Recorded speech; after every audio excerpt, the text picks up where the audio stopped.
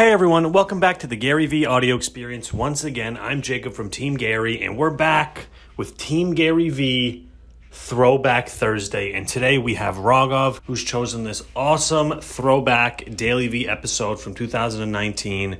There's a segment in here that we really think is super valuable for you. It's all about being in the business of what if.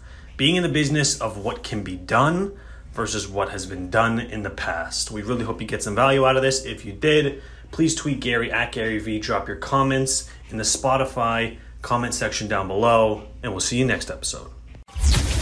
This is the Gary V audio experience. Yeah, I don't think people are thinking enough of like who could enter, right? Use this example. Nobody was thinking about Sony as a video game competitor to Sega and Nintendo until they were. Interesting. Nobody was talking about Microsoft as a video game competitor to Nintendo and Sega until they were. You know, same reason I think BMW should be making the biggest and best headphones in the world. I mean, if you heard today BMW came out with an $800 headphones and they work better than Bose and better than, you know, Beats, and they had that incredibly iconic logo on the circle on the outside, I have a funny feeling people would believe in their engineering capabilities. That brand has permission to make the best headphones in the world. And the core of that is because the brand, because they built brand, like this kind of Correct. Brand, that was sneaker, like things like that. Yeah, you're watching me do it in real time. I'm building brand, which will give me permission to do anything that feels authentic and I'm capable of executing against. Interesting. Yeah, that makes a ton of sense. I'm in the business of what can be done versus what used to be done. Yeah. 99% are like, no, BMW makes cars. I'm in the business of BMW can make headphones. PBS and New York Times could become the next generation of great agencies. I'm building one of the most successful current agencies in the world. I ran a liquor store before I entered. I've already done it. How about this? I'm talking in hypothesis, and I'm actually the living example of it. I think we should write an article called "Why Not? Here are the brands that have permission," and maybe we should do like 15, like not predictions, like what ifs. What if BMW competed with Beats, right? Yeah. Why can't Nike compete with Gatorade?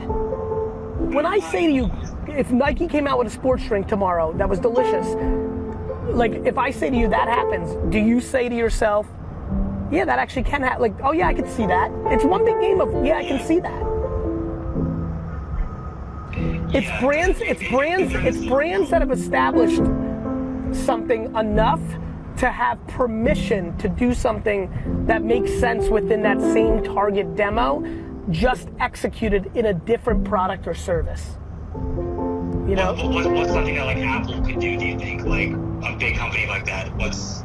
Well, I think Apple should make televisions. That's literal, but like, I think Apple could come out with a sneaker that would do well. Based on its cool, Apple's losing it a little bit, but like 4 years ago, 6 years ago, 8 years ago, Apple could have came out with a sneaker and fucking won, in my opinion. Based on its cool to 16-year-olds, the end. Man. Because what they would have done, they were cool so they could enter, and then they innovated, which is their DNA, and then you would have said, oh my God, what are they gonna come out with next? Can you send a thing to the group text? I wanna start a What If Wednesdays. I wanna make a post for 7:30. I want somebody on the design team to design a product that doesn't exist in my world that I haven't thought of yet. I got it.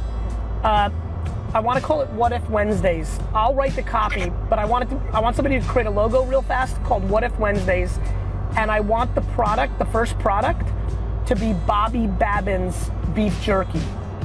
There was a vlog where I made a joke that Tyler Babin should make a beef jerky, and we were going to call it Bobby, because that's his real name, Bobby Babin's beef jerky. Actually, you know what? Let's start a brand. We should start a brand right now. Right now.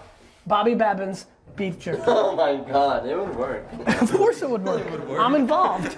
Hey guys, I want somebody to design the package for Bobby Babin's beef jerky. I'll write the copy, but every Wednesday going forward, I'm gonna make a What If Wednesday, and we're gonna make up a product every week that we're not making. We're gonna post it, and we're gonna use that as R&D, and something's gonna explode, and then we're gonna actually make it. That's so cool. So like a product that you could potentially have, like Yes. you talked about. Yes. Yeah, that's dope. That's really cool. Like no one's like thinking like that. That's really. This is, look, you're seeing the 2019 version of it, but like literally, bro, this is the conversations I had with friends when I said, let's start emailing people instead of sending direct mail. Right. Yeah, I'm gonna start a show on this new thing called YouTube.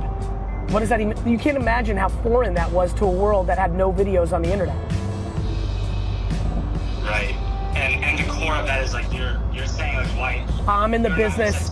I'm in the business of what if, and yes, and why not, and where's it going, and tomorrow, and 99% of the market is in yesterday. Their entire framework to decision making is predicated on yesterday. Right.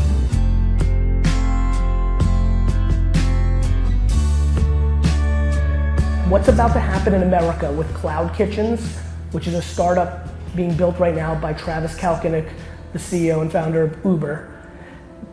In the next 18 months, 40 of the major cities in America are going to get delivered anything they want within 5 to 7 minutes for free. I couldn't short 7-Eleven more in the next decade.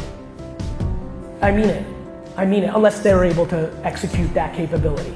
Chicago residents in 18 months will have an app that lets them get toothpaste or Oreo cookies or a Mountain Dew in 5 to 7 minutes for free. They've built contemporary kitchens and C-stores underground, in warehouses, in parking garages. It is unbelievable how much disruption is coming. The only thing that's going to be left is the brand, the affinity that the consumer has for the brand, and that's it. Just like in entertainment, if you're following along of what's going on with Disney and ESPN and all these things, we went through 80 years where the pipes had the advantage. Now the pipes are dumb and the IP has the advantage.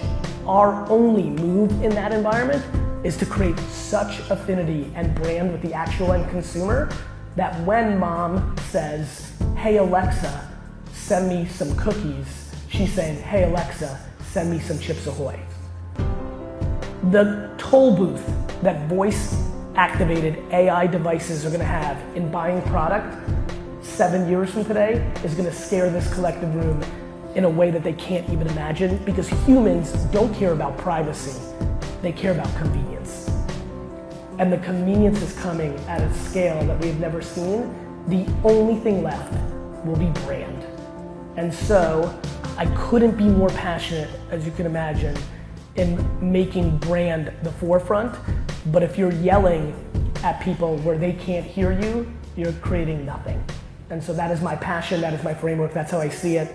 And for me, that is only about the consumer, not about any other variable, because that is the only thing that ever matters. Thanks so much for listening or watching to that episode of the Gary V Audio Experience. We really hope you enjoy it, and we hope to see you next time.